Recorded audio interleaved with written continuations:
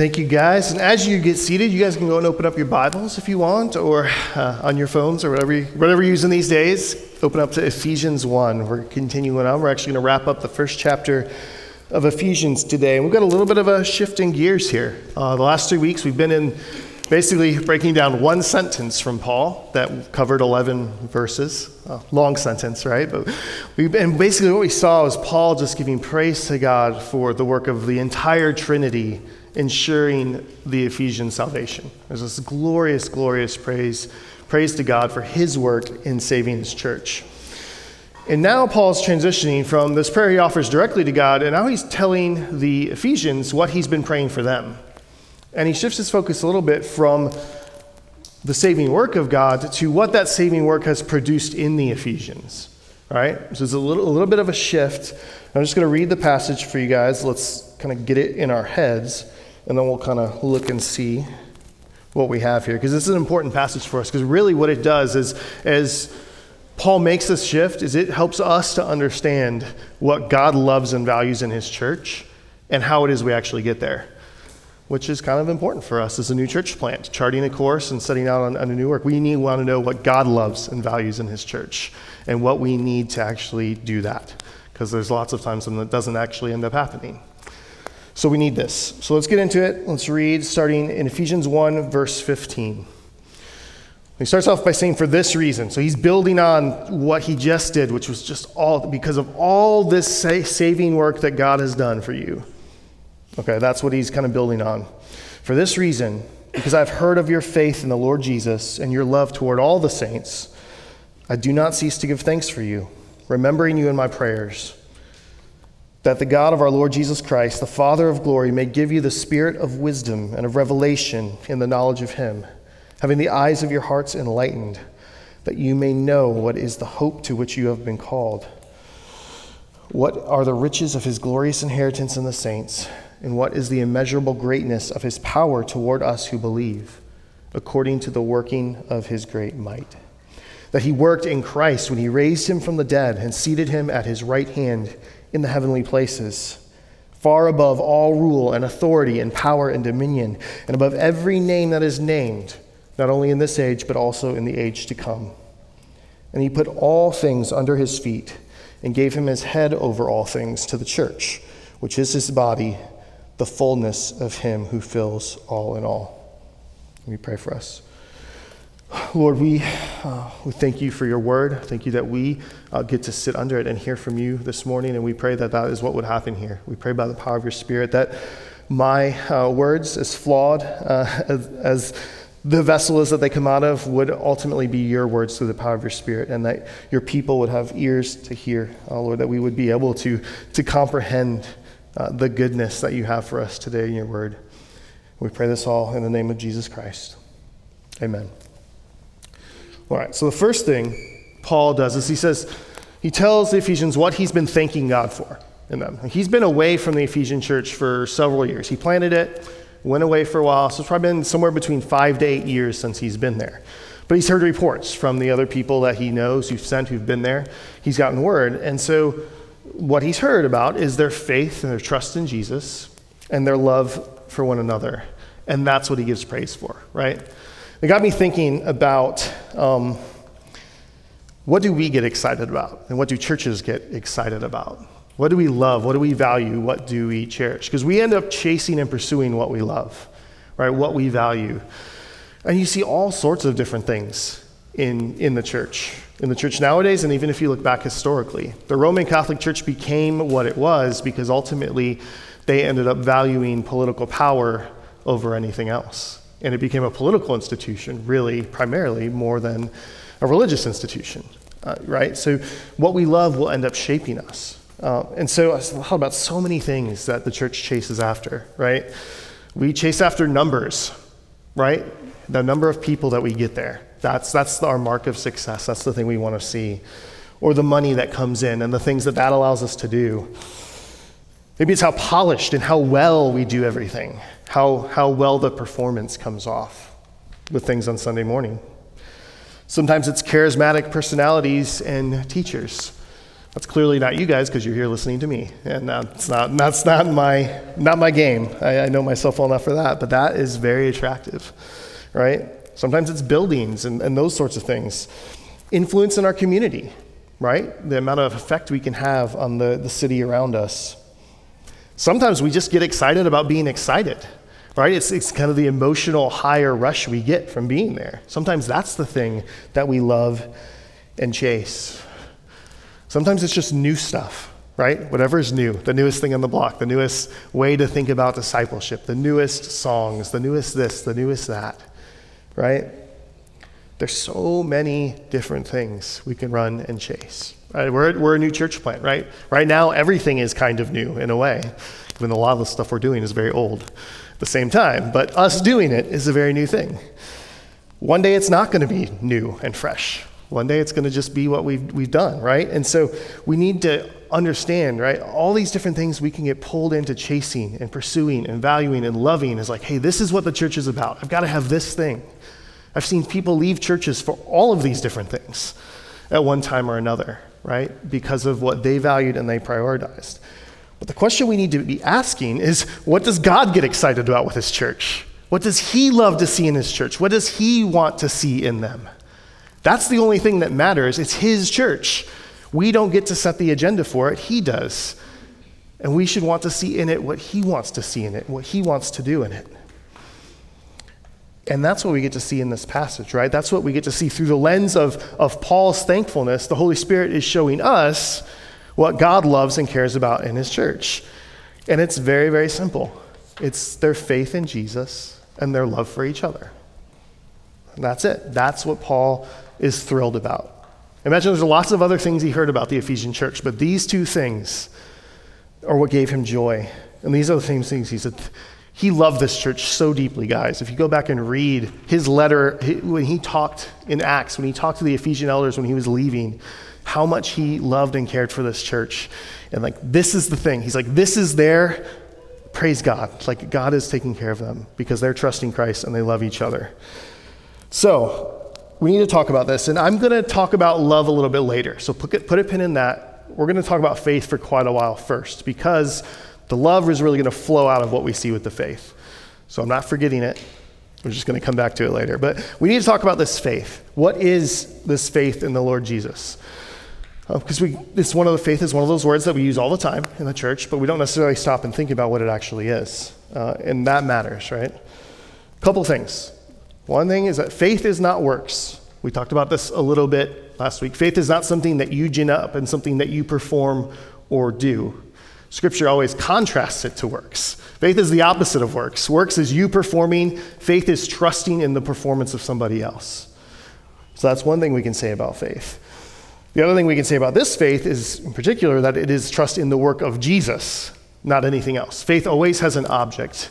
Faith is something that connects you to something else. Faith itself really doesn't matter. Faith gets its value from what it connects you to. So the object of this faith is Jesus. But what does it mean to believe? What does it mean to have faith? This was a really big question during the Reformation, because as the Reformers were pushing back on the Roman Catholics' doctrine of basically you are justified by faith and works, right? You needed both of these things. And the Reformers were pushing back saying, no, we are justified by grace alone, through faith alone, in Christ alone. The Roman Catholic Church pushed back and they said, well, that can't be, right? Because anybody can just believe. The demons believe, Satan believes, and it doesn't save him. They go to a passage like James. James talks about how, you believe in God and great, good for you. The demons do too, right? So they go to that. They're like, well, look, the demons believe. So it can't be faith alone. And so what the Reformers is, they no, you don't understand what biblical faith is. What the demons have and what biblical faith is, this faith in Christ are two different things. And this is really important for us to understand, right? And because back then you did everything in Latin, in theology, they said biblical faith consists of there's three components to it, right? So these three fancy Latin words: notitia, assensus, and fiducia. Don't have to remember those. We're going to talk about it, right? So, and a lot of it's very basic. Notitia is just knowing, right? You can't believe something you don't know. Seems like pretty common sense, right? If you don't know something exists, you can't believe in it. Fair enough. I don't think that needs much elaboration, right? Assensus, that's where we get the word assent, right? To agree with something. So the second component of faith is not just that we know it exists, we have to agree that it is true, right? Like I know that there's something called a UFO. That doesn't necessarily believe that I believe it's true, right? That's another component of faith. So you have to know the thing, you have to agree that it's true, right? If we stop there, Satan and the demons believe, right? They 100% they're there on this. They know Jesus. Read the Gospels, right? They know Jesus very well. They recognize him real quick, right? And they know who he is, right? They know he's the Son of God. Like, no problems here. They probably know this better than we do a lot of times, right? So the key thing is the third one. Fiducia. It's a weird word, right? But we get a word from this that you guys might be familiar with. We don't use it super commonly, but fiduciary. Fiduciary. It's a word we use to describe a certain kind of relationship. And it happens a lot in the financial sector, but probably the easiest way to think about it is with a lawyer. If you have a lawyer working for you, you are in a fiduciary relationship because that lawyer has an ethical and legal requirement to serve your best interests, right? And because of that, it's a relationship of trust. Right? That's the idea of a fiduciary relationship. I can trust my lawyer with all this stuff about me. I can put my life in their hands because they are obligated to work towards my good, right? So ultimately what fiducia is and what they were getting at and what the key defining factor of biblical faith is trust. It's trust. It's dependence. It's dependence. I like the picture of a boat for this. So I've used forever, but I can stand on a dock and look at a boat and I can say, that's a boat. That's the first thing, right? Letitia, it's a boat. Second thing is I can say, hey, that boat will float. And I bet I can get in that boat and I can row and it will get me where I'm going. That's the second thing, right? That's this assensus. I believe in the boat. Fiducia is when you actually get in the boat and start going, right? You've put your weight into this thing. You're now trusting this thing with your life. You're trusting it to do what you say you believe it can do. That is what biblical faith is. This is what Christians are those who bet all of themselves on the work of Jesus. We don't just look at that boat from the dock and say, yep, that's Jesus. He can do all this stuff. We put the weight of our whole selves in this life and eternity in that boat, right? We're fully, wholly dependent on Jesus and nothing else. That's the idea of biblical faith, right? That's the faith that Paul is talking about. Not bringing in other things, not Jesus plus other stuff, not Jesus plus what you can do, not the boat plus you swimming, just the boat of Jesus. Does that make sense? So that's what biblical faith is, right? And so I want to kind of keep pressing on because Paul makes a pretty quick shift after that first verse from talking about what he sees God doing in them to telling them what he's praying for God to keep doing, right? What he wants for them, right? He thanks God for something, then he moves to asking for something for them. All right, so let me read that again for you guys, picking up right at the end of 16. He says, remembering you in my prayers, and this is what he prays for, that God, the God of our Lord Jesus Christ, the Father of glory, may give you the spirit of wisdom and a revelation in the knowledge of him, having the eyes of your hearts enlightened, that you may know what is the hope to which he has called you, what are the riches of his glorious inheritance in the saints, and what is the immeasurable greatness of his power towards us who believe according to the working of his great might. Now, what's interesting about this is Paul doesn't pray like, okay, they've got the trust Jesus part down. They're loving each other. That's good. Okay, time for the next step. Time for the next rung on the ladder. Let's move on to the next thing.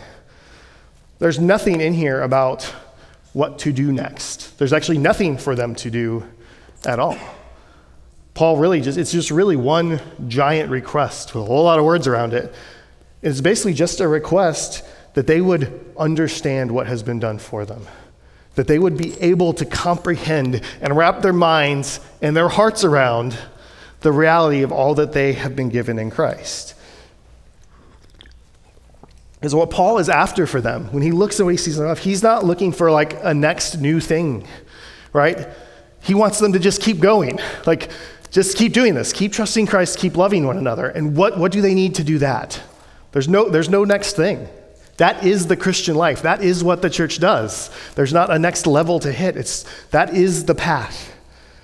And so he's thinking, what do they need to keep going? What do they need to not go to something else? Another thing would not be progress. It would be a distraction from what they're actually called to do. So what Paul is concerned about is like, what do they need to keep going, to keep pressing on, to not chase other things? He wants them to just excel more in what God is already doing in them. So what do they need to do that? What do they need? What they need is to understand what has been given to them. Like phrase after phrase after phrase is about just wrapping their minds around and actually comprehending all that they have been given in Christ. And then Paul finally boils it down into the three things, right? He wants them to understand the hope of their calling, the riches of their inheritance, and the greatness of God's power. So when you think about how does understanding these three things, how do these facilitate their trust and love? How does this keep them on that path and moving in that direction, right?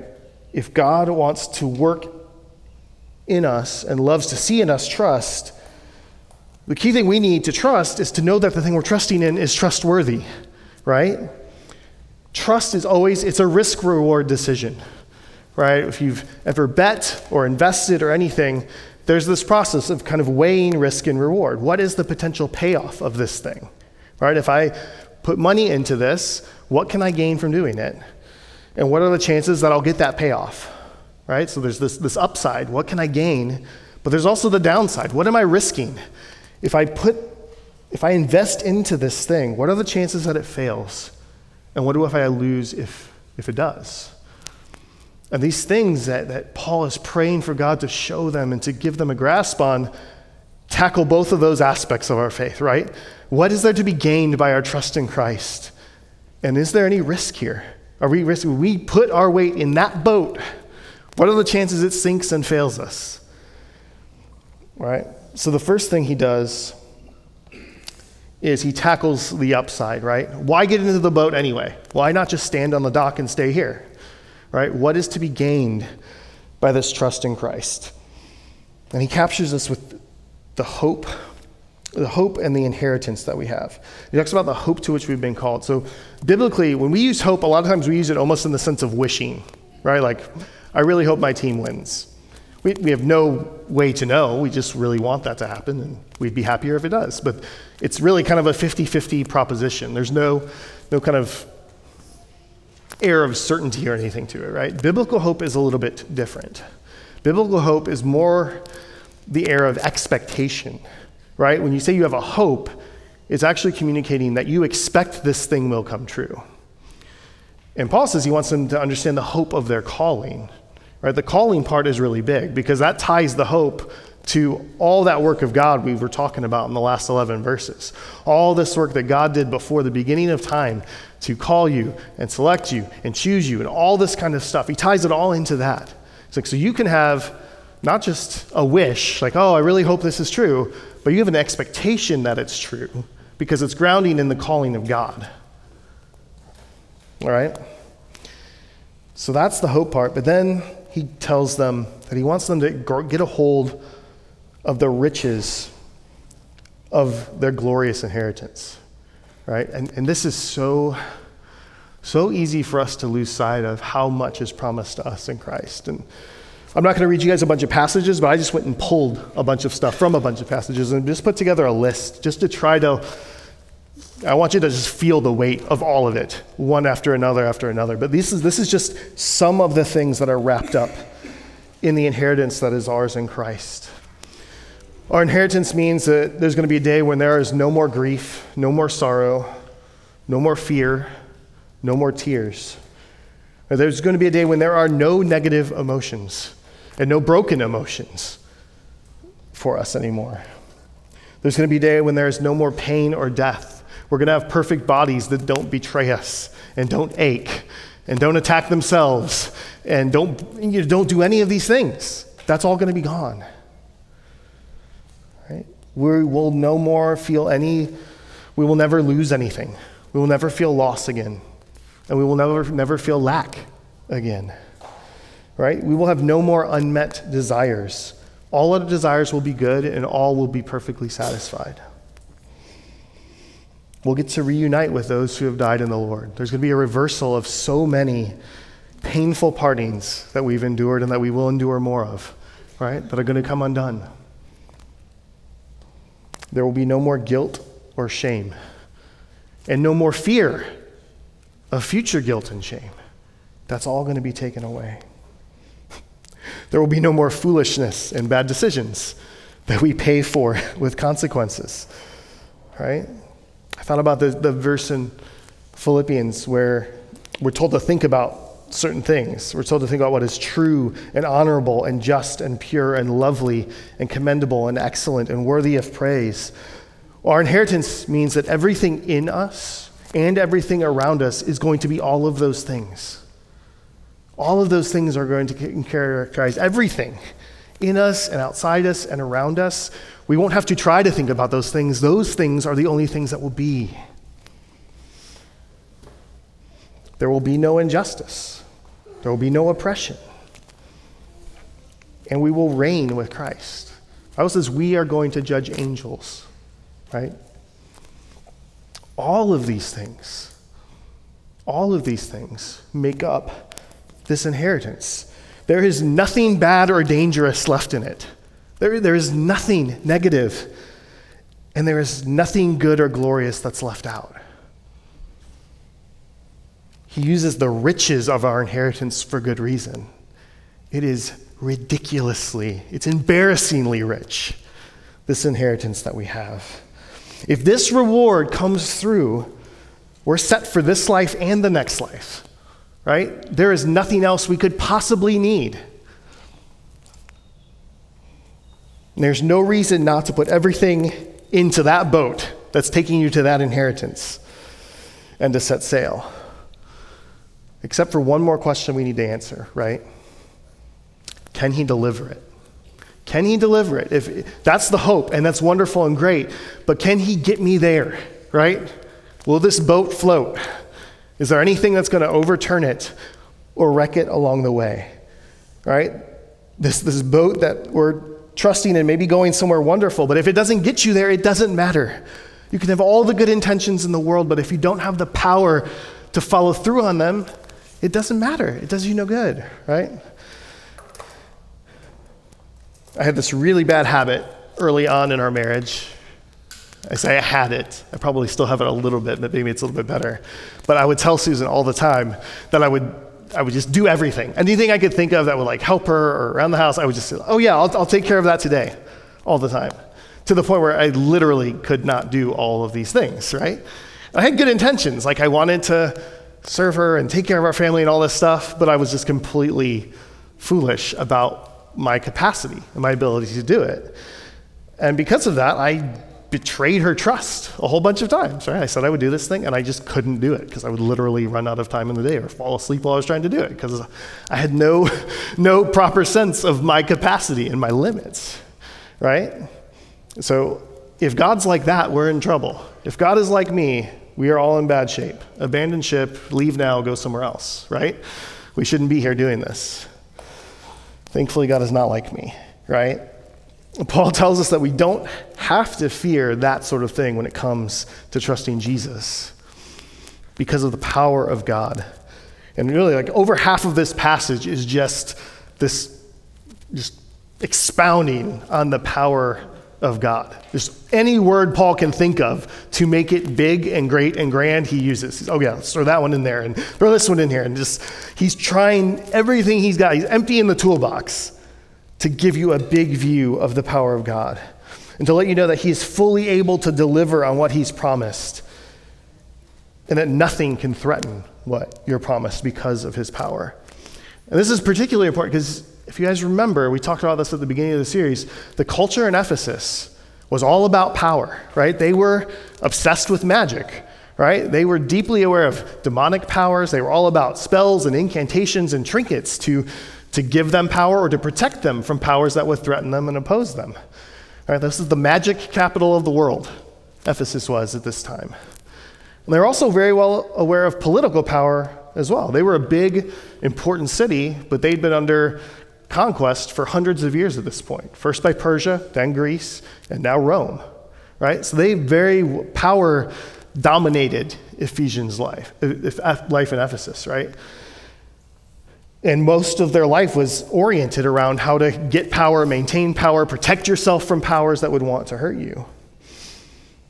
And so it makes all the more sense why Paul would lean so heavily into this, right? Because that's the first place the Ephesians are going to go. It's like, okay, that's a great inheritance.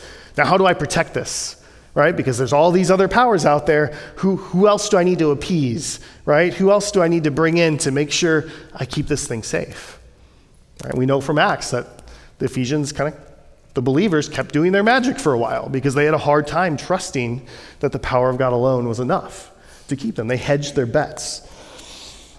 And this whole section is Paul reminding them, like, you don't need to hedge anything, right? There is nothing else added or needed, right? So he adds all these descriptors. I'm going to read that section of the passage again so we can just kind of feel what Paul's trying to say to us, right? It says that you may know what is the immeasurable greatness of his power towards us. Immeasurable greatness, power, right?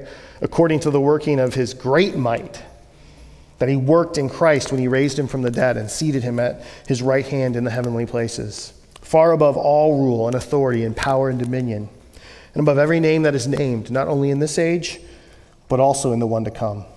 And he put all things under his feet and gave him as head over all things to the church, which is his body, the fullness of him who fills all in all. So he just goes into all these things to describe the power of God. It's great. It's beyond measure.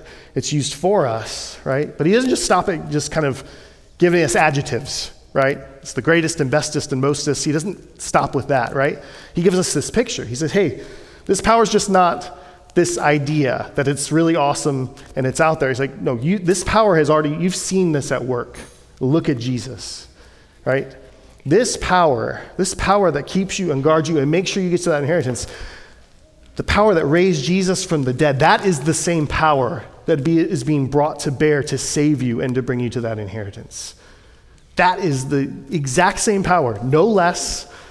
The very power that raised Jesus from the dead is working to keep you and to protect you and guard you so that you will reach that inheritance. The same power that ascended Jesus and sat him at the right hand of God, ruling over every authority, the political ones and the spiritual ones.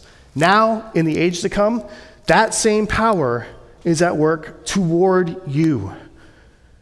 God's saving intent is met with immeasurable, unmatched, peerless power to deliver on it. Right? And it's not just that power will be ours. This is the beauty of understanding the Christian life. You have to understand union with Christ. This is like the whole key to understanding the Christian life. Through faith, we are actually joined in Christ. So us receiving this inheritance is not a theoretical thing. We were joined with Christ in his death. We died to sin already when Jesus died at Calvary. When Jesus rose on that Sunday, we rose. We are joined to him by faith. It is not even something that we are waiting for in the future. It has been done, right? So we're not even called to trust, yeah, there's a great power, and we're going to see it someday. No, that power has already been exercised on your behalf. What is needed to get you safely to that inheritance has already been accomplished. There's nothing left in doubt or in question at all. It's all done. This is what Paul's getting at when he talks about at the end of this passage, when he talks about Jesus as the head of the church, and we're his body, and we're the fullness of him who fills all in all. Jesus died, paid for sin, rose, ascended, and rules and reigns at the right hand of God. We do too. We just don't experience its fullness yet, but it is done because we are joined to Christ.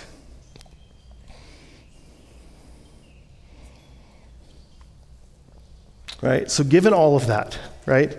Given the riches of the inheritance that is ours, given the power of God that protects it and guards it and there's no downside risk. There's nothing to lose. It seems like trusting Jesus would be easy, right? It seems like this should be the most natural thing in the world to do. Right? This is like putting money into Amazon in the year 2000 when you know what's going to happen, right? Yeah, just empty the bank account, put it in there, right? You can't lose here. Right? But it's not. It's not. This whole thing is a prayer asking God to let them see this, help them to understand this, because this is hard, because the world around us tells us a different story.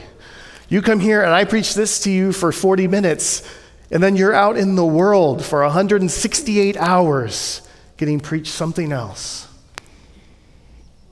Right? It tells you that you don't have a sure hope, that you don't have a rich inheritance in Christ, and that his power is not that great. It tells you that you have to find what is promised in the gospel for yourself in order to be okay. We are bombarded with that day in, day out, hour after hour. From the world, the devil, and our own flesh tells us this all the time. So it is hard. There's a reason Paul is imploring God so deeply to help them hold on to this and help them to see this. Because when we look at the world around us, you can't look at the world and understand this inheritance. Right? You can't find the prettiest view they'll ever see, and it won't communicate this to you. Right? It won't. This is something that the Spirit of God has to burn onto your heart and your soul if it's going to hold up to everything else that gets thrown at us out there. Right? So the world tells us, no, this is not yours in Christ. You need to make yourself okay. You need to find it somewhere else. So it points us to a whole bunch of leaky boats, right? We're on the dock, there's Jesus, and there's all these other boats.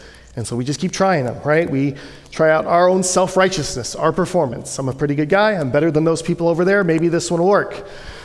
And we get in, and it leaks, and it sinks, and we end up flailing around in the water, right?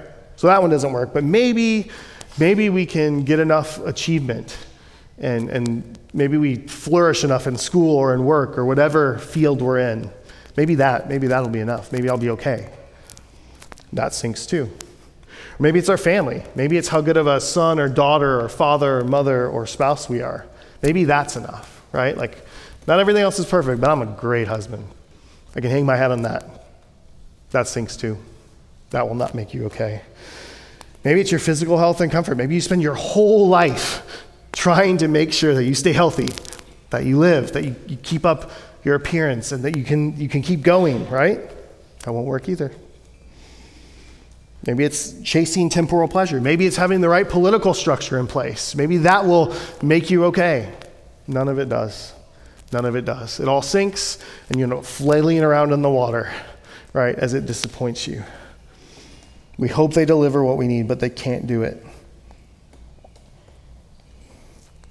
And what that also does is it distracts us, right? It keeps us obsessed with ourselves, right? We're never okay. And so all of our energy, all of our time is spent trying to be okay, testing out boats, trying to swim, everything. We become spiritual narcissists, staring at our belly buttons, right? We don't have time for anybody else except as a stepping stone or something we can use to feel better about ourselves, right?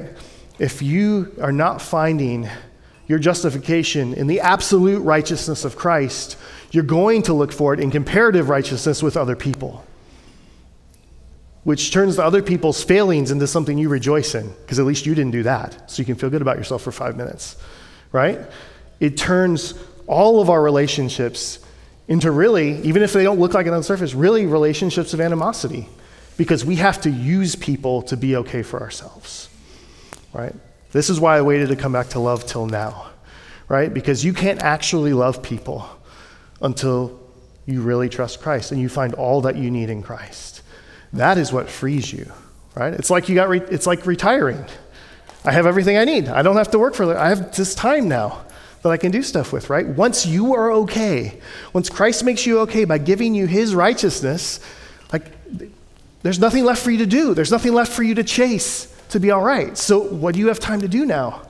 You can look at other people And you know what? You can actually love them because you don't need to exploit them anymore and use them to feel better about yourself, right?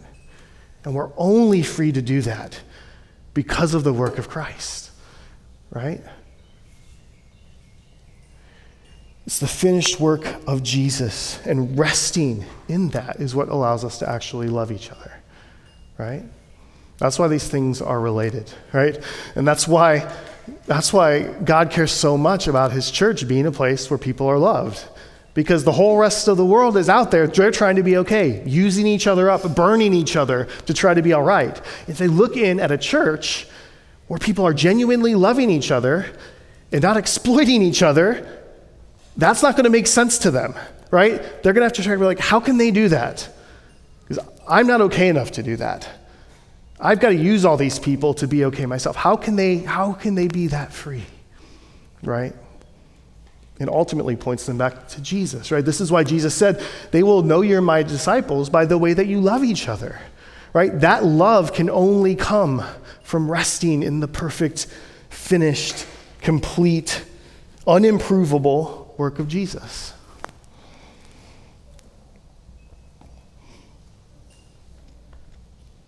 So church, this is what we're about, right? This is what I pray for us all the time, right? That we would be people that rest and depend completely and wholly on the work of Jesus, right? And I know how hard that is. I know how hard it is for me every day and how much I need you guys to remind me that that is all I need, that I can't add to it, that I don't need anything else, that everything I do try to add to it will fail, right? We need each other to be reminded of that, right? And then I need you guys to be able to love you and for you to love me. Like, this is what God has for us in the world as Christians now. He frees us so that we can love each other and care for each other, right? Galatians says, bear each other's burdens and fulfill the law of Christ, right? That is what he has freed us for. That's our privilege and what we get to do. So all of this really points us to is that, like, the Christian life cannot be an individual thing. We need a church. We need a church. We will not be able to trust and rest in Christ consistently without people to speak the gospel to us from the outside when we miss it. And we certainly cannot live the life of freedom that God's called us to do, because that freedom equals loving each other. And you need in each other to love, right? So that's what we are about as a church. There will be lots of other things that come up, lots of other things we could chase and pursue. We are going to be dogged in this. This is what we do, period, right? And it's not something that we'll be able to hang our hats on, like, look, we did it. Just like Paul is pleading with God to give that church what they need to do it, we have that same kind of dependence. Right? We can so easily slip into so many other things, into trusting so many other things, and loving so many other things if God does not keep us, if he does not allow us to deeply understand and grasp what he's praying for this church to deeply understand and grasp. So this needs to be our prayer, just as it was Paul's for the Ephesians. This needs to be our prayer for ourselves. Like, God, help me, help my brothers and sisters really comprehend all that they have in you. That is what we need. And we have a good Father who loves to give good gifts to his kids. He wants to do that for us. That's a prayer we can pray with full confidence, right? All right. One of the beauties is that God's given us things to help remind us. And one of those is the Lord's Supper that we get to take every week, right?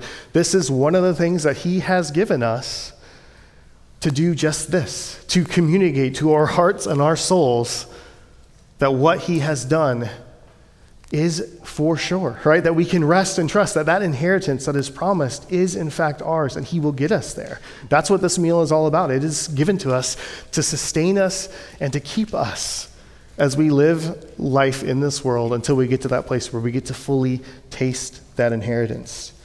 It's a meal for remembering, right? For taking this good news that we've heard preached and how God uses the supper to drive it deeper into our souls, right? Because he knows we're weak. He knows we doubt. He knows we struggle to hold on to this. So he gives us means of grace like this. So we're going to partake of this now as a church. This is a meal for those who are trusting and resting in Christ. If it's not you today, that's fine. don't partake, we don't want you to be confused and to think that this does something that it does not. I'd love to talk to you about it. So grab me afterwards. I'd love to connect about that. But this is a family meal for those of us who are resting in Christ. As we sing, we'll start here on the left, and you can go back and grab a cup. The bread and the wine are stacked together. And then come back, sing. I'll come back up and lead us through that meal and let God minister to us again through the gift of his communion. So let's stand and sing, and we can go back and get the elements.